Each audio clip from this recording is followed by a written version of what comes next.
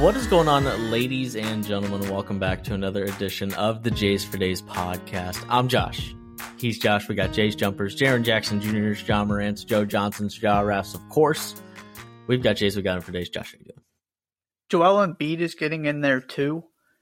Did you see this stat line? I know he had 59. I haven't seen the rest of the stat line though. But I also saw a tweet that he was like only a couple things away from like a quadruple double. So I've got a little bit of context, but please give me the specifics. Since blocks became official in 1973-74, this is per at NBA history on Twitter. Joel Embiid is the first player in NBA history to record 50-plus points, 10-plus rebounds, 5-plus assists, and 5-plus blocks in a game. He had 26 points in the fourth quarter. Oh, my goodness. That's quite the night. Did they win? They did, but only because of him. But barely, right? I mean, like, yeah, I think they won by 8 or something. Right? There's not enough incentive to score 59 points for them to. I might have to go and look of like the greatest of the highest point scoring games of the last 20 years. How many games were won by like more than 7 points? Mm-hmm. Yeah, they won by 7. Because Kobe's 81 in the Raptors game against the Raptors was like he had to hit a shot late in the game to like seal it. Mm-hmm. And that was also a different situation where Kobe was just going to take as many shots as Kobe wanted, right? Right, sure. But to your point, even that, right, it was still trying to actually win the game. Right. But because, right, there's just no, at some point, if you're up by 27, you're going to be taken out of the game, right? Right. Or at least the clock is going to be milked, and there's just not as many. You get other guys in, you're resting other guys. You're not really trying to win the game anymore. You've already won it. But I would be curious. I would bet it was. I would be willing to bet it's closer than maybe I even think it would have been. But that is a gross stat. Or, you just don't care enough about the difference between 34 and 42. Right. Right. Because it's not like most of these you're going for 80. It's 49 or 46 or whatever. Why? Because you got to continue. Right. You're not going to be looking for your shot up 15 with 2 minutes left because you have 32. I know you need to get to 34. Right. Unless, maybe it's your career high or something. But somebody like a Giannis or a LeBron or an Embiid, they've done that before. Right. They're not. Yeah. I think that's absolutely true. That when you look back at that stuff, a lot of it is because, they needed the points. Their team needed the points. Exactly. Man, that's quite the stat line. We're a week into the college basketball season. If you've been here before, you know that every Monday, every first pod of the week, we do a winners and losers segment from the week prior. And today is the first installment of that. The first second pod, the first reactions pod of the week for the college basketball season. And 7 days in, we actually have some things to point towards in terms of winners and losers. We'll do it every week, all the way up until it's very, very obvious who the winners and losers are, because the winners won their NCAA tournament games and the losers lost their NCAA tournament games and are no longer playing college basketball for the season. But with that being said, with the groundwork being laid, Mr. Doring, your first winner of the college basketball season. The Big Ten Conference. Okay. First, currently listed third among conferences in KenPom, which is not necessarily where you would have expected the Big Ten to be. I honestly don't know how much that has changed over the first week, but I don't think a lot of people were pointing to the Big Ten. Big Ten is the third best conference in the country. The conference's only loss was one we're going to discuss, in which Michigan State almost beat Gonzaga on an aircraft carrier, which means they are the only high major conference to not be embarrassed in some way, shape, or form yet. So when I was kind of looking at a way to encapsulate all of this, that was the thing that stuck out to me is some conferences have had good moments, right? We haven't had that many high-profile matchups. But there's also everybody else has those head scratching losses where you're trying to figure out what just happened, or in the case of, for example, Tennessee, a disappointing one that hurts that conference's overall resume. And so really the thing for me about the Big Ten is, we've talked about this consistently. The importance of non-conference is what it sets up for your conference games when you can't change how people feel about your conference. And we're going to have plenty of time for this to change with the Big Ten, considering the quality of opposition this conference is going to continue to face, starting with Michigan State in the Champions Classic and going down the list, the next and month the and a half. Games this week, and the Gavitt right, games exactly, right. So across the conference, we're going to get much better competition here. My point just being, this is a conference that it was really important to improve your narrative heading into conference play, right? Where people thought this was going to be a down season for the Big Ten, that the Big Ten doesn't have those high level teams that can really compete with the best teams in the country. Maybe that ends up being the case, but the Big Ten is in a much better spot now where it's much more a conversation a week into the season, granted, of look at all these teams who really could possibly make the NCAA tournament in this conference, and look at all these teams doing their job. And now if you can build on that with a good showing this week across the Gavitt games and Champions Classic and all this stuff that's starting to ramp up, all of a sudden you can have a very different conversation about the Big Ten in a month or, 2 months when conference play really gets going. Because the Big 12 doesn't need to prove itself in non-conference. The Big 12 just needs to do its job. The Big Ten had something to prove this season, and basically by just winning the games they were supposed to, they're off to a good start doing that. So they're my winner. Yeah, I think the goal in week one, especially this week one, exactly, was to not get yourself embarrassed. Yep. And Michigan got close to getting themselves embarrassed, but sure. I would also argue that the story wouldn't have been Michigan had lost to Eastern Michigan. That's right? Correct. Which is an important part of the narrative, right? And is also why my winner is Emoni Bates. This week, okay. Because I like that. Like, there's an argument that he should stop playing college basketball right now because he put himself back into the first round of the NBA draft with that performance. Yep. And if you're unfamiliar with what he did, 30 points, 12 of 19 shooting, Josh, the step back three he hit is the most disrespectful shot attempt I've ever seen in college basketball. Like, genuinely. Like he passed up a better 3-point look. Like when he caught the ball, he arguably already had a better look, and he shot faked and took one step. It was gross. It was absolutely ridiculous. And right, he was 3 of 6 from the 3-point line. It wasn't just that; he was 12 of 19 from the field. It's been really, really weird last couple of years for Emoni Bates in a lot of different ways, and at some point, either he was going to need to show up in some way, shape, or form, or, I mean, I guess I'm sure he was going to be drafted. Even if he doesn't have this game, he gets drafted somewhere in the second round just because he's Emoni Bates, and somewhere under the hood is what he did on, last week against Michigan. But I think as long as he put himself back squarely on prospects maps, and as long as he continues to be really solid for Eastern Michigan throughout the year, and Eastern's only played once so far, so right now he's averaging 30 points a game. I believe he did not play in their opener. Sorry, he did not play in their opener. Yeah. My bad. He's only played in one game. Either way, he's averaging 30 points a game. And he seems to be, I mean, if he's going to do that to Michigan, doesn't seem all that out of the realm of possibility that he put himself on the map with a performance like this.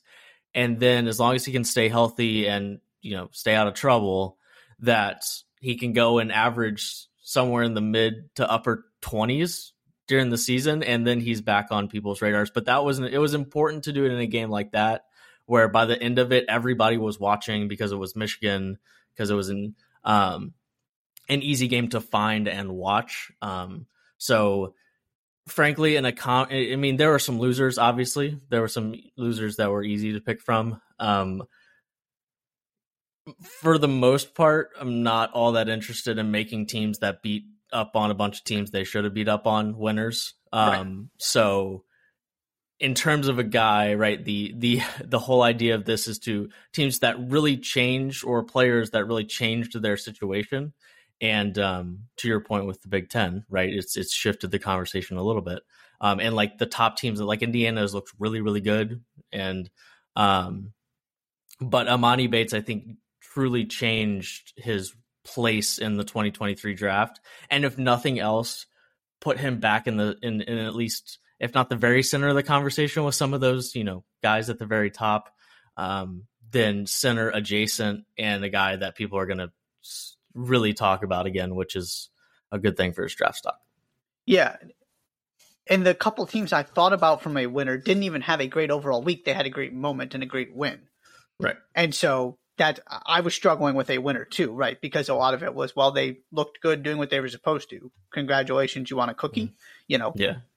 I'm right there with you on that. Maybe we should have had Foster. Maybe Foster Lawyer should have been there. But to your point, I get two things I want to add about Amani. One, right, not only the draft implications, but also just the national prominence of what he did, where he did it, and who he did it against. That was what people were talking about in college basketball, as you were kind of alluding to. All of a sudden, people are going to – it took one game for people to now be invested in Amani Bates this season. One game. Yep. Where if you had forgotten about it, if you had kind of dismissed him, nobody was sure he was just going to walk into Eastern Michigan and do that.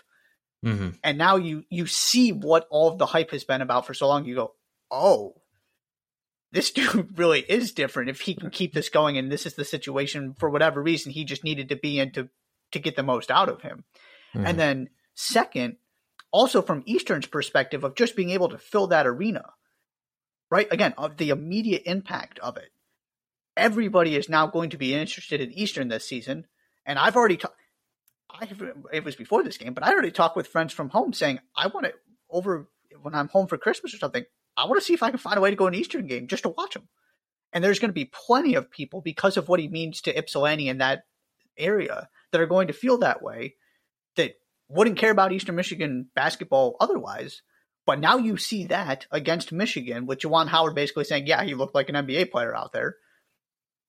And it's a massive win across the board for his future, for right now, for the sport, for Eastern, all of it. Yeah, that I'm kind of frustrated I didn't think of. He was one of the other things I wanted to discuss, and I'm kind of frustrated I didn't make him my winner, because certainly from our definition, he is clearly the singular choice for this week. I kind of cheated a little bit and just went with the Big Ten, but I like that a lot better.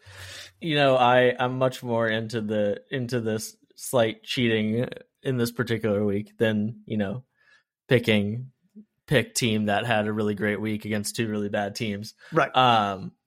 Who is on the other side of things? Who is your loser? Oh, we had some good choices for this one. We did have some good choices for this one. I have a loser and an honorable mention. Okay. My loser is Florida State. Okay. We talked about Florida State losing to Stetson at home. Florida State then proceeded to lose to UCF by 14 on the road.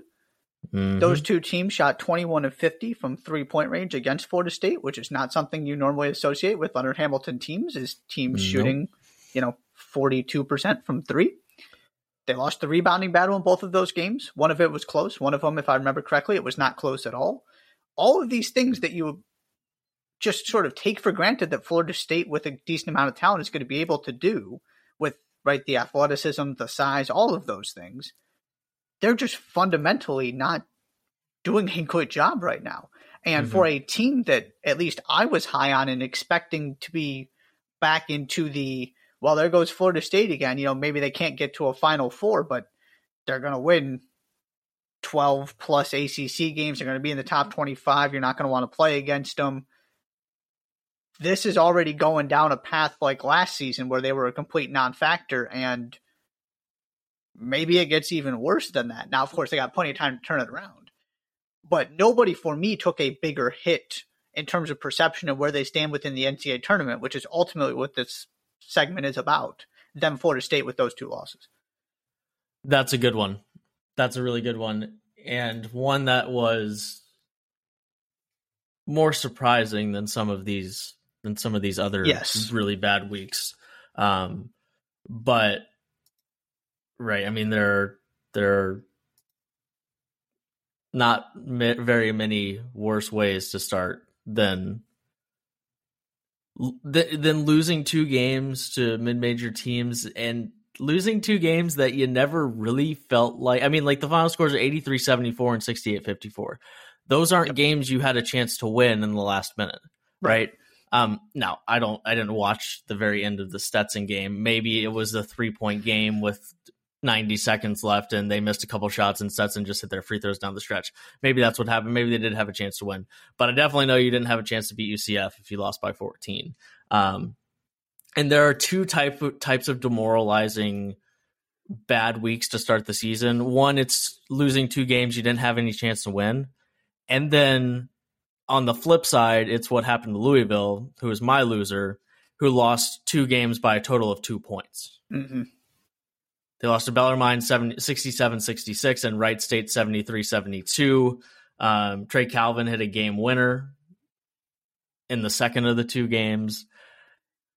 And they had a chance to win they had the ball. They had the last possession against Bellarmine and couldn't get it done there either.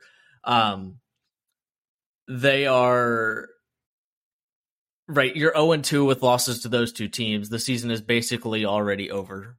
Not that we thought Louisville was going to make the tournament this year, but especially when like the air just gets taken out of the tires so fast for Kenny Payne, right? Yep. And I'm sure at some point Louisville will be fine, but with how weird the last few seasons have been between Chris Mack and that like super awkward, what ended up being a super awkward relationship there, and of course Rick Pitino, and feeling like, there's absolutely nothing, feeling like you're taking the brunt of what happened with Rick Pitino instead of Rick Pitino taking the brunt of it, whether that means actual allegations, whether that means actual repercussions, or just you feel like you're right. If Rick Pitino was still there, your program would be in a better spot. But that's just a demoralizing way to start to start the season, to start your tenure as a head coach. And if there was any level of excitement in Louisville for the men's basketball team this year, like any level, it's completely gone. Right. And now it's, man, I hope we don't lose to Appalachian State. And then you get to go play. And then, after they play Appalachian State tomorrow, Tuesday the 15th, they get Arkansas, then they get Maryland and Miami, then they get Florida State, then they get a Western Kentucky team that is way better than both Bellarmine and Wright State. Yep. So, I mean, if you told me that we're going to look up at the end in the middle of December and Louisville is 0-6 or 0-7, I wouldn't be stunned. And even the lowest of expectations for Louisville would not include them being staring a really, really bad start to the season in the eyes. Even the worst of teams probably could have found a way to be 2-0 against Bellarmine and Wright State, right? And then the wheels can really start to fall off after that, but you don't even get to start from a place of 2-0 with Louisville, and in a very demoralizing. And then you add the fact that you lost a exhibition game on top of it, and there's just no reasons to be excited whatsoever. I mean, LLS has 30 points, and you still can't beat Wright State. I mean, come on. There's not a ton to look forward to there. So they're my loser for obvious reasons, and then also just the demoralization of that week is just so. Now it's just coming to work every day and trying to find a way to try apply yourself to this season that is clearly already gone. Yeah, I mean, I guess the positive spin on it is you knew this was going to take some time anyway, so this puts even less pressure on Kenny Payne, because clearly it's not going to be an easy fix, right? He's not going to be able to just sort of work unless something miraculous happens here. So this idea of, okay, we're just going to get a mulligan in season 1. He's going to get this experience of what it actually means to run a program. He's going to learn some lessons from this. Hopefully they could start getting better so you're building the foundation for next season, right? There are still things to play for, but from, like you said, Kenny Payne was this was a big name, a big hire because of the connections. It was exciting. It was supposed to be Louisville. Louisville is back to being where Louisville is supposed to be. And yeah, to lose 2 games like that, right? At least one of Florida State's was UCF, which if I tell you lose to UCF, it wouldn't be stunning. There's just no reason Louisville should have lost either of those games. I went with Florida State just because the point you made that there was only so much expectation I had for Louisville, where I had a much higher expectation for Florida State. But absolutely, those are the 2 teams that stood out to me in terms of just really, really, really bad starts to the season. Yes, very unfortunate. Winners and real quick, your honorable mention. Yes. I almost went with the Pac-12 as my loser. Colorado beating Tennessee kind of talked me out of it. But, they're going toe-to-toe with the SWAC. I mean, toe-to-toe with the SWAC, as in the SWAC is holding their own against some of these Pac-12 teams. Arizona State loses to Texas Southern. Oregon lost to UC Irvine. And USC, right, had that early loss to Florida Gulf Coast we already talked about. And the other, I was almost, if Stanford had won, Stanford was going to be my winner. But Stanford doesn't come that close to beating Wisconsin. Now, that was a game at a baseball field in Milwaukee, which was just strange. The point being, it was basically a home game for Wisconsin. But from Stanford, this is the one team I did want to mention here specifically. You go from, Michael Jones has this great first game. Andrei Stojakovic commits to your program. So you got this great recruiting class coming in next season. You got the guy that you were really hoping to land. All this excitement. Can they finally actually translate it into wins and start building this thing where you're excited about the future? Your trajectory is looking up because we're off to a good start. We beat a decent Wisconsin team. We just landed Stojakovic, and then they lost to Wisconsin. And the question still is, can they beat good teams and put together enough wins to actually make the NCAA tournament? It just kind of deflated what could have been a phenomenal week. So, yeah, Pac-12 it's been rough. Yeah, there's some things that are just obviously going to be the way that they are. And the Pac-12, especially the bottom of that conference. And then, of course, you have Oregon, right? You really need, and we've talked about this before, the top of the Pac-12 to be really good to kind of lift the floor as much as possible. They can't afford to, especially in the conversation of how many NCAA tournament teams are they going to get. You can't have Oregon losing bye games to UC Irvine. You just can't have it. That is correct. Okay, let's talk the aircraft carrier game, because apparently we need to have basketball games on aircraft carriers. Yeah, what is with this outdoor thing? I don't know. Because the Stanford-Wisconsin game was at the Brewers baseball stadium. Because it's not like you can sell 40,000 tickets to the game. They just put stands right around it in the middle of the field, right? Right. Anyways, I find it unnecessary, and I understand the pull of getting to market that a game is being played on an aircraft carrier, but we can also market it if we want to do it in conjunction with the armed forces. Then let's put it on a military base in a hangar on a military base. Like, there are ways to do it without having to worry about the wind direction on a boat. Anyways, you put it actually on land. Is that what you're suggesting? I mean, I would prefer that. Yes. I mean, because what you get is you get 2 teams that combined go 7 of 44. No. 7 of 34. 7 of 34 from the 3-point line.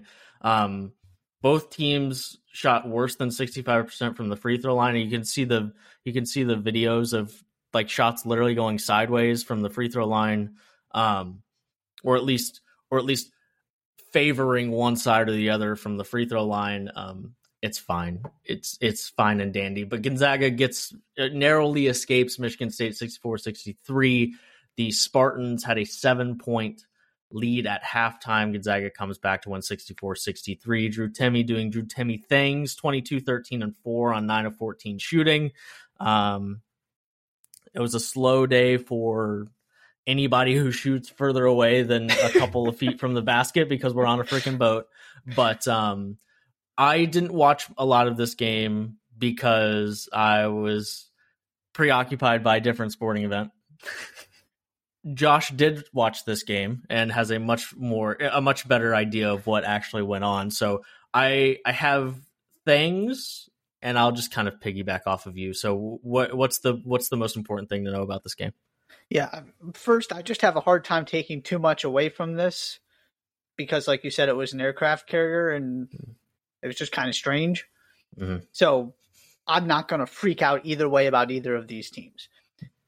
The two big things, and then I'll kind of go to my smaller points, but the two big things for me were, one, this to me looked like one of those Michigan State teams that makes a run in March that you don't exactly know how they're doing what they're doing, but all of a sudden you look up and they have a 7, right? It's exactly what they did against that Zion Williamson Duke team.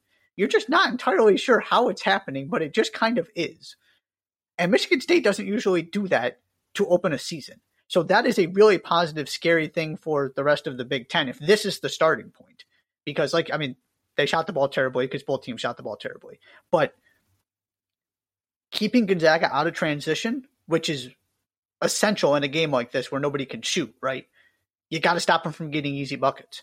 And the other part of this was Drew Timme was quiet until the fouls started mounting up and Joey Hauser and Mady Sissoko both ended up on the bench.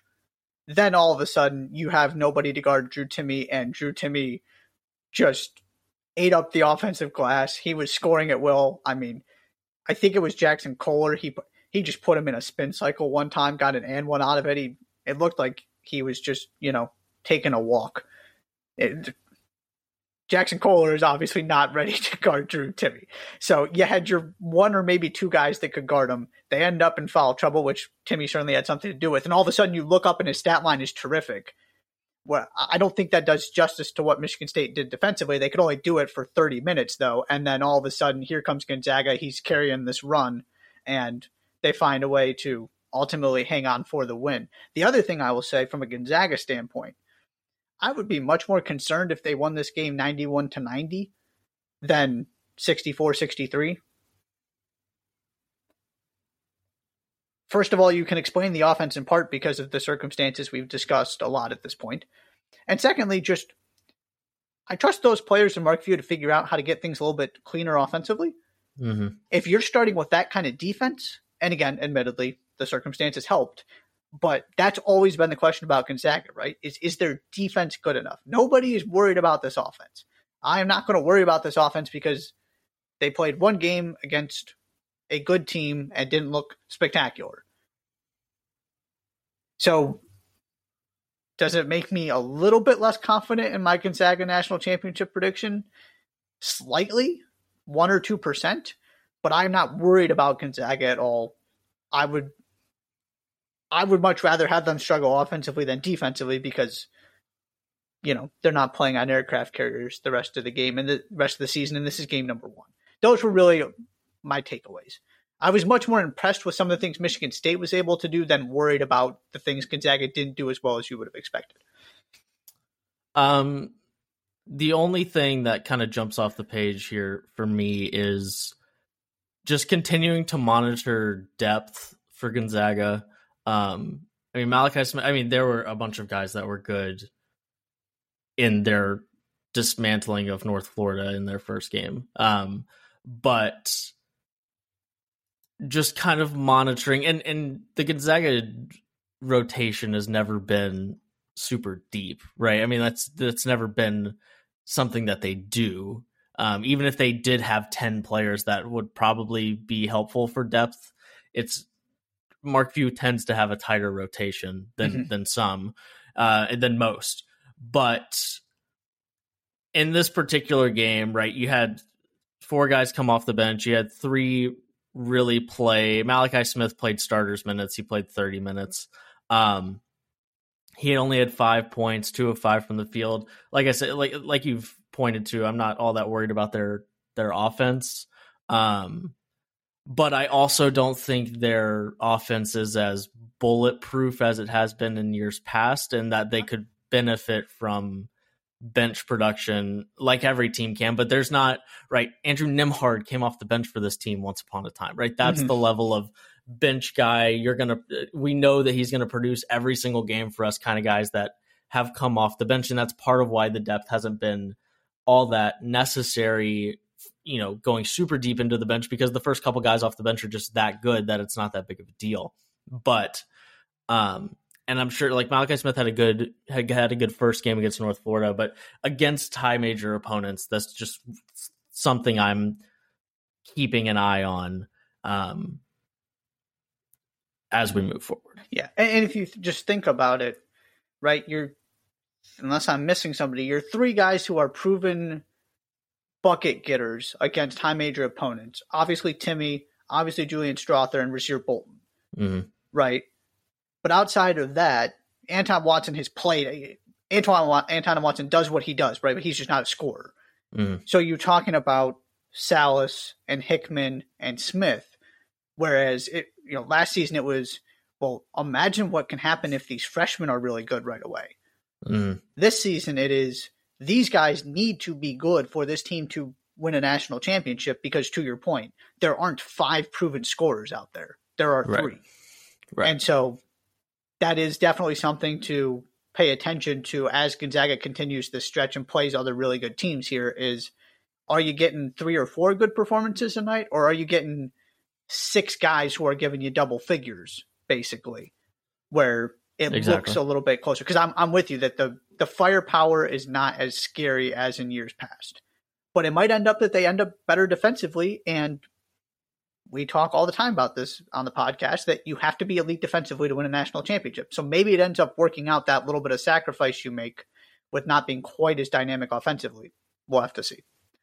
We shall have to see. But 64-63, a good close game on an aircraft carrier, albeit. Any other reactions before we move towards the happenings of this coming week? Real quick. So I mentioned Tennessee earlier. That was my concern about the offense. That was just ugly. Mm-hmm. Now, it's one game, and I think there's a real argument. Look, that's just going to happen sometimes. It happened last season, right? It happened last season, and it just sort of scarred me, when in all actuality, it probably shouldn't have, considering what they ended up looking like heading into the NCAA tournament.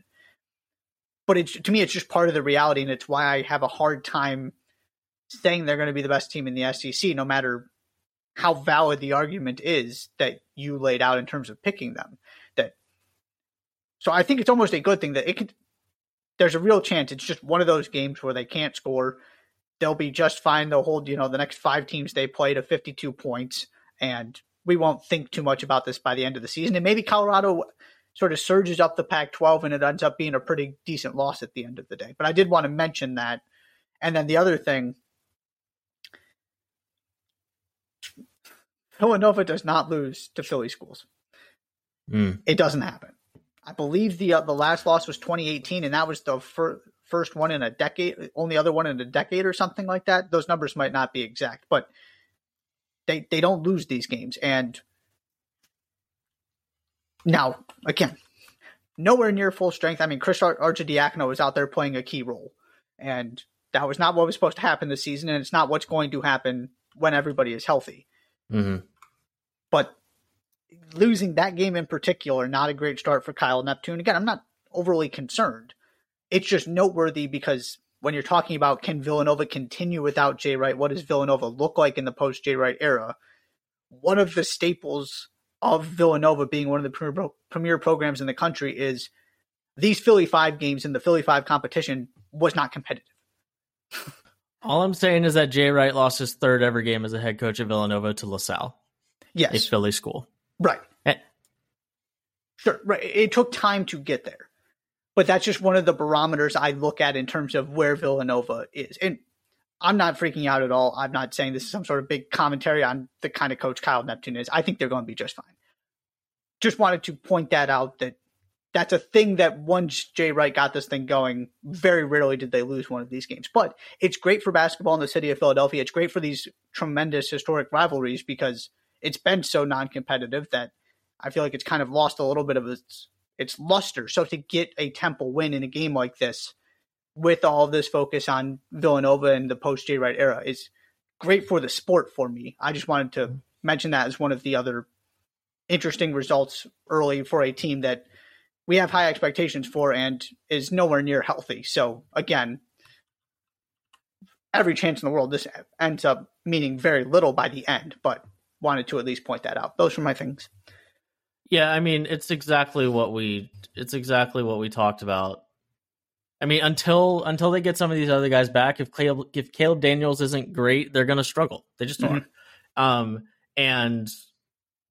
And their bench will get better as the guys who should be coming off the bench get to go back to the bench. Right. But I mean, their bench played a whopping total combined of 39 minutes, and really only 2 guys played off the bench, and they accrued a total of 5 points and took 5 shots combined. All 4 of the guys that came off the bench. So, like you said, I don't have any interest in overreacting to Villanova losing to Temple in the second game of Kyle Neptune's career, because also, this is not the team that Kyle Neptune thought he was going to coach, right? It would be silly for him to prepare in the offseason to coach this basketball team. Right. And it's not the team he is going to coach.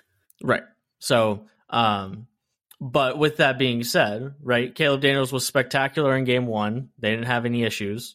He was only 6 of 16. He did have 19 points, but it was an inefficient 19 points. It took him 16 shots to get there. And there's just not, and the guard play just isn't there yet, right? I mean, Chris Arcidiacono is clearly not Ryan Arcidiacono, and neither is Jordan Lingino. I mean, it's definitely not the team that we'll eventually see there. I mean, hopefully we'll see it, right? I mean, Justin Moore could come back and not be great, and Cam Whitmore could also come back and not be great, right? I mean, but hopefully that's not the case, and they get a more complete team that also then brings more depth, because the guys who were supposed to add the depth get to go back to the bench. Yep. I really think this is going to be a little bit of a bumpy ride, but you look up in February and you look up at that bracket on Selection Sunday and you go, yep, that is the team I do not want to play as a 3 or 4 seed or whatever it might be. Yep. You got anything else before we talk Champions Classic? No, let's jump in. Alrighty. Prime time, ESPN on Tuesday night, starting at 7, Kentucky versus Michigan State. These games are in Indianapolis, by the way.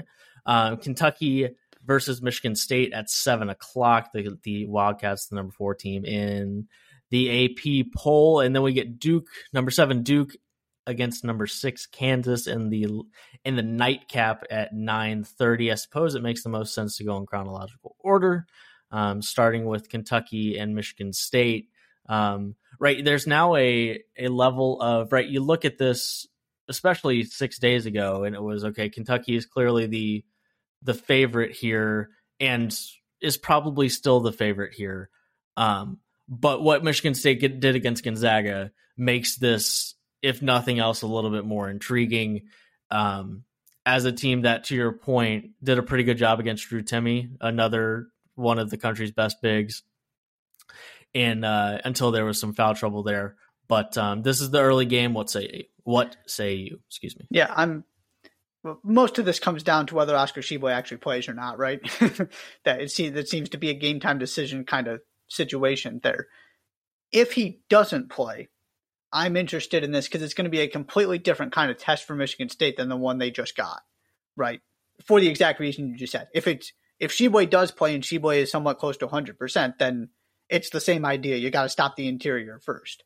But if he doesn't play, this becomes a guard game, and that's where I ultimately think this game is going to be won or lost, is Tyson Walker, AJ Hoggard, can they hang with all of the weapons Kentucky has on the perimeter? Because you take out Tshiebwe and it's very perimeter oriented, right? And from a Kentucky standpoint, Can they, 51.2% from 3-point range so far. Not great opposition. And again, you're talking about a different setup because Tshiebwe hasn't been there. But if they keep shooting the ball at 38, 39%, and Antonio Reeves and CJ Frederick keep doing what they're doing, that changes the discussion around this team and changes this team's ceiling. So to me, it's just kind of an interesting matchup because Tshiebwe changes so much about the way this game is going to be played for me. And if he does play, it's the same thing Michigan State did against Gonzaga. You got to stop him. You got to stop the interior first and then hope you can hang on the perimeter. But if he doesn't play, it's the guys who are going to take more shots are going to be those guards and those wings. So you need your guards to be really, really good because Michigan State doesn't have that many productivity, right? There's no Gabe Brown this season. Right. Pierre Brooks has shown some really good signs, but you're built with, and Joey Hauser also, that's the other thing I'll say. Joey Hauser has to be much, much better. He was a non-factor because of foul trouble against Kentucky or against Gonzaga. That can't be the case against Kentucky. Yeah. There are a couple things, like you said, depending on what the personnel looks like for Kentucky here. Because I won't be stunned if I like Kentucky less when Tshiebwe comes back from a just kind of getting a bunch of 3-pointers, putting their shooters in good spots. Because right, Tshiebwe is that good that when he's in the game, you have to operate around him. You just do, and so it'll be another test for Michigan State on the interior if he does play, along with what does Kentucky, and maybe I shouldn't jump to the conclusion that I think I might like it less, but how do we compare and contrast Kentucky in the first 2 games with Kentucky with Oscar Tshiebwe on the floor? Especially when it comes to the type of look, because in theory, right, if they're all worried about Oscar Tshiebwe, then the looks for CJ Frederick and AJ Reeves should Antonio Reeves. Sorry. Why did I say AJ Providence? Reeves? Okay. Sorry, my bad. Those looks in theory get better, right? In theory. But also, I mean, I'd say a lot of things about Oscar Tshiebwe before I talk about how great his passing is. And so, like, how are we optimizing the fact that they have to spend so much time and effort on Tshiebwe in the interior? But then you're right? I mean, Kentucky's guards have looked really, really good. Cason Wallace has looked spectacular. And they're going to throw a lot at those Michigan State guards. So especially if Kentucky shoots it well, can Michigan State even kind of keep up with that type of production? And do they actually look like a team that are they the reason that teams aren't shooting, that high major teams aren't going to shoot it well, or did Gonzaga just happen to not have a great night? And any team that does have a good night shooting, they're not really able to keep up with the firepower of some of the best teams in the sport. And I'm also interested from Kentucky's standpoint, whenever Tshiebwe comes back and kind of becomes himself again, how quickly and effectively can they transition the way they play? To your point of what we were just discussing, this idea of it changes so much when he's in the game. And so you have to think completely different if you're Cason Wallace with the ball in your hands, if you're Safi Wheeler with the ball in your hands. If you're one of these shooters who, maybe you're not attacking the basket quite as much because you're just camping out, knowing the defense is going to collapse, whether it's because of penetration from the ball handlers or because Tshiebwe being a monstrous human being in there, that you don't have to think about how am I going to get to the basket. I'm just going to sit here on the 3-point line. And it's right. So if you're CJ Frederick, your role changes a little bit because you have Tshiebwe in there. So that's the other part of this moving forward is from a long-term conversation, you got to figure out how to get the most out of this group of players. You're getting an awful lot out of the ones on the floor right now. Can you continue to get that with everything Tshiebwe gives you, or is there a price you're paying, like you were sort of talking about, liking this team better without him, when you have to refocus everything on playing through him and playing inside out? That might not pertain to this game at all. It may pertain quite a bit to this game, depending on how things go. But that was the other thing I'm thinking about Kentucky is right? This is all about getting to the end point and being at your best for an NCAA tournament run. And you got to figure out what that looks like and whether you can actually get there. Precisely. Anything else on this particular game? No. And then the nightcap, Kansas, Duke, number 7 versus number 6. Neither team has had all that eventful of a begin to their season. Kansas has a 89-64 win over Omaha and an 82-59 win over North Dakota State. Jon Scheyer's Blue Devils also doing what Jon Scheyer's Blue Devils should do to bad basketball teams. They beat Jacksonville 71-44. They beat South Carolina Upstate 84-38. I suppose you got to start where the conversation should start, and this is Jon Scheyer's first big test, right, against Kansas, and maybe just the coaches in general, right? I mean, Kansas without their fearless leader, Bill Self, Jon Scheyer, his first big test. I mean, with all due respect to South Carolina Upstate, not exactly a big test. Not exactly the John Calipari Tom Izzo coaching matchup. Right. That's correct. So the sidelines look different, but these are two teams that have left very little up to question against the lesser mid-major teams that they've played thus far. Yeah. This one is really interesting from a roster construction standpoint, I guess, for me, in terms of how does Kansas handle this size?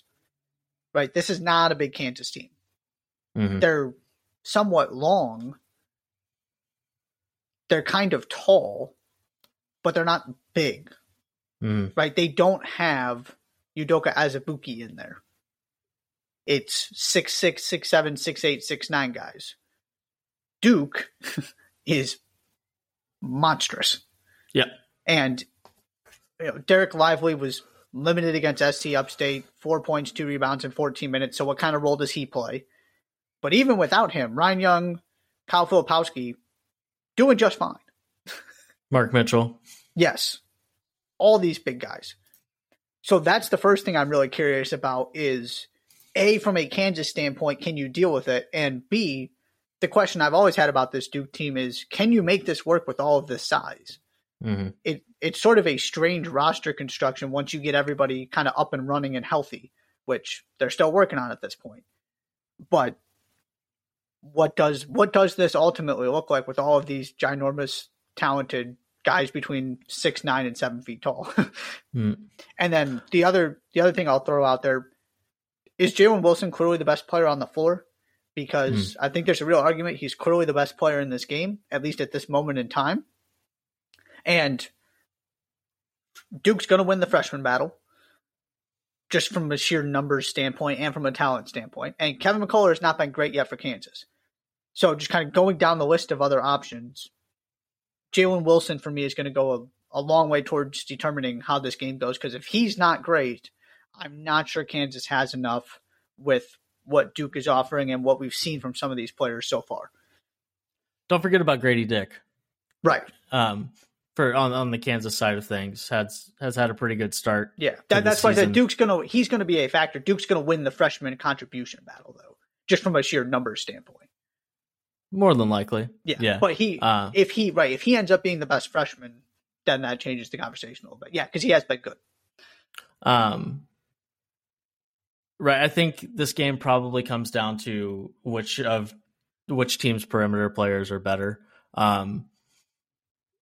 Because I mean, right, we'll see about Lively or which team's best position group is better.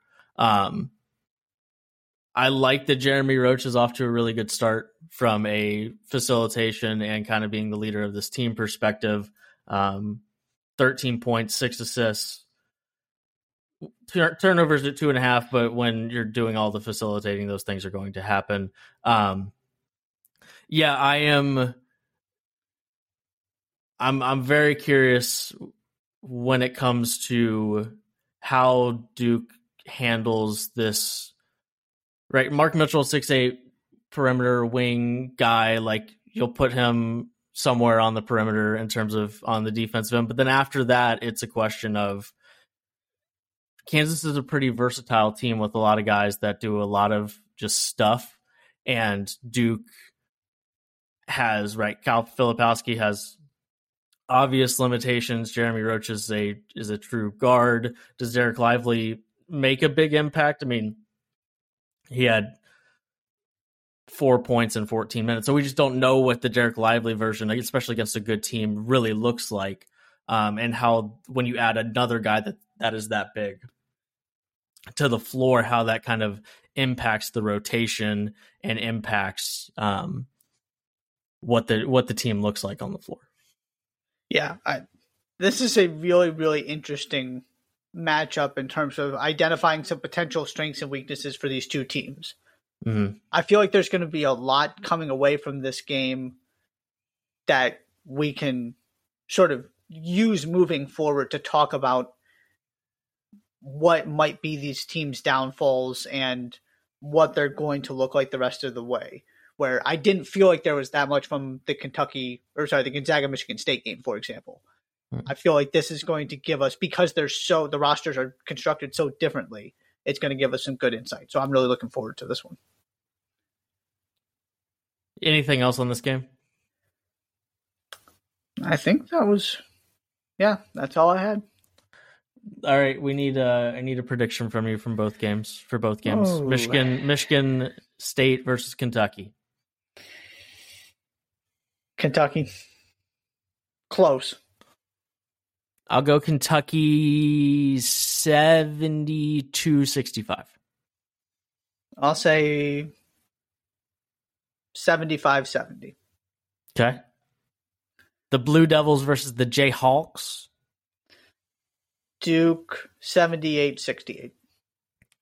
78-68, really? Yeah. Wow. Duke, by the way, 7-4 in the Champions Classic. That's the best record of any team in the event. They are 1-2 against Kansas, though, so not quite as lucrative against the Jayhawks. That's real quick. That's one of my favorite.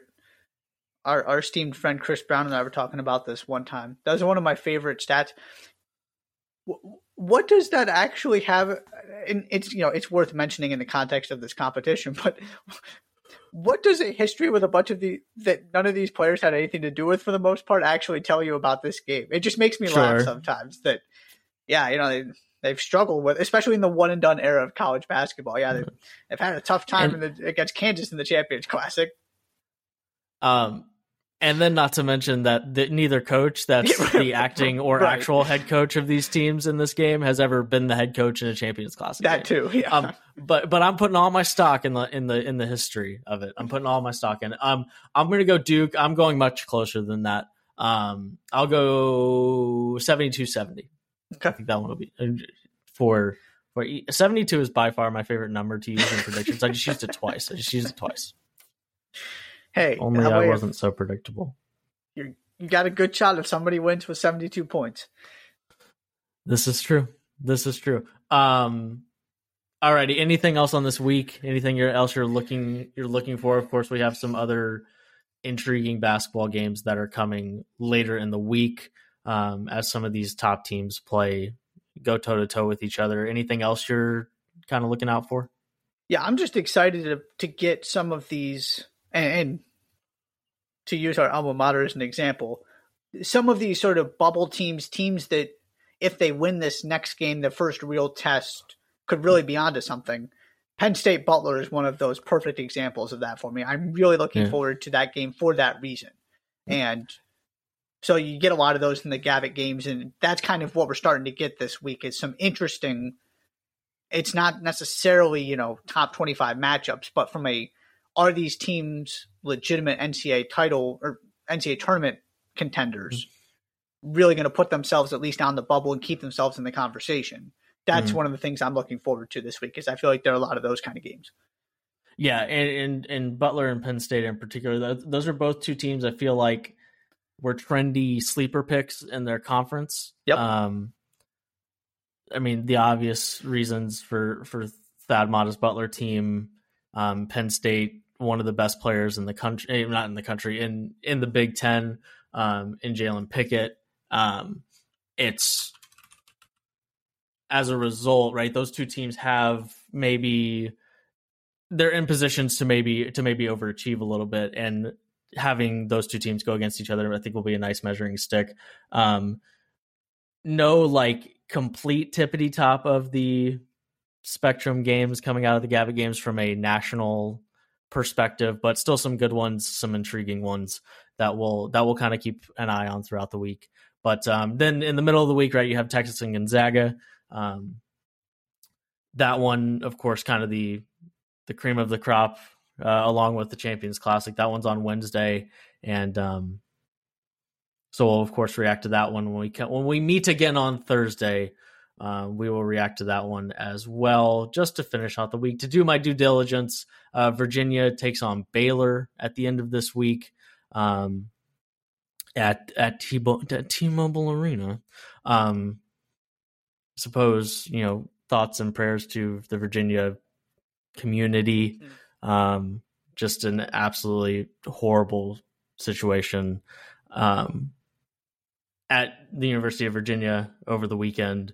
That so certainly thoughts and prayers there as they kind of continue their season. Their game against Northern Iowa was canceled today. That was supposed to be played tonight on Monday. So of course, thoughts and prayers to that community, and of course the victims of some gun violence there in Charlottesville. And then we cap the week off with Kentucky and Gonzaga. Anytime you ever hear anybody in the middle of conference play talk about Gonzaga not playing anybody, you bring them back to the 7 days, right? They played Michigan State on Friday, they played Texas on Wednesday, and they play Kentucky on Sunday. Yep. I'm not sure what else you want, right? I'm not sure what else you want. Yeah, this is very simple. Gonzaga just plays their high major conference schedule first. Yeah. And then plays what you usually consider a non-conference schedule. Does it give you exactly what you get when you're a Big Ten team that plays in the Big Ten and then challenges yourself non-conference? No, it's not quite that. But this idea that Gonzaga doesn't play anybody is ridiculous and has been ridiculous, to your point. And they still have Baylor and Alabama on the schedule. Right. It's not like it's just a 7-day stretch. They play 5+ top 25 teams consistently in non-conference. Yeah. Mm-hmm. This idea that the schedule isn't good is preposterous. And the reason that because they haven't seen the best competition. No, they have.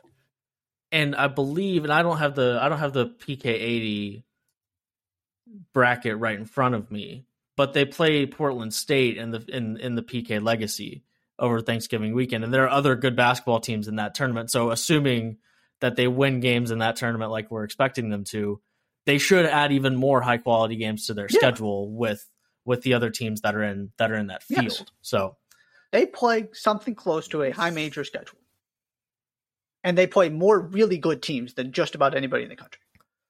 Yep.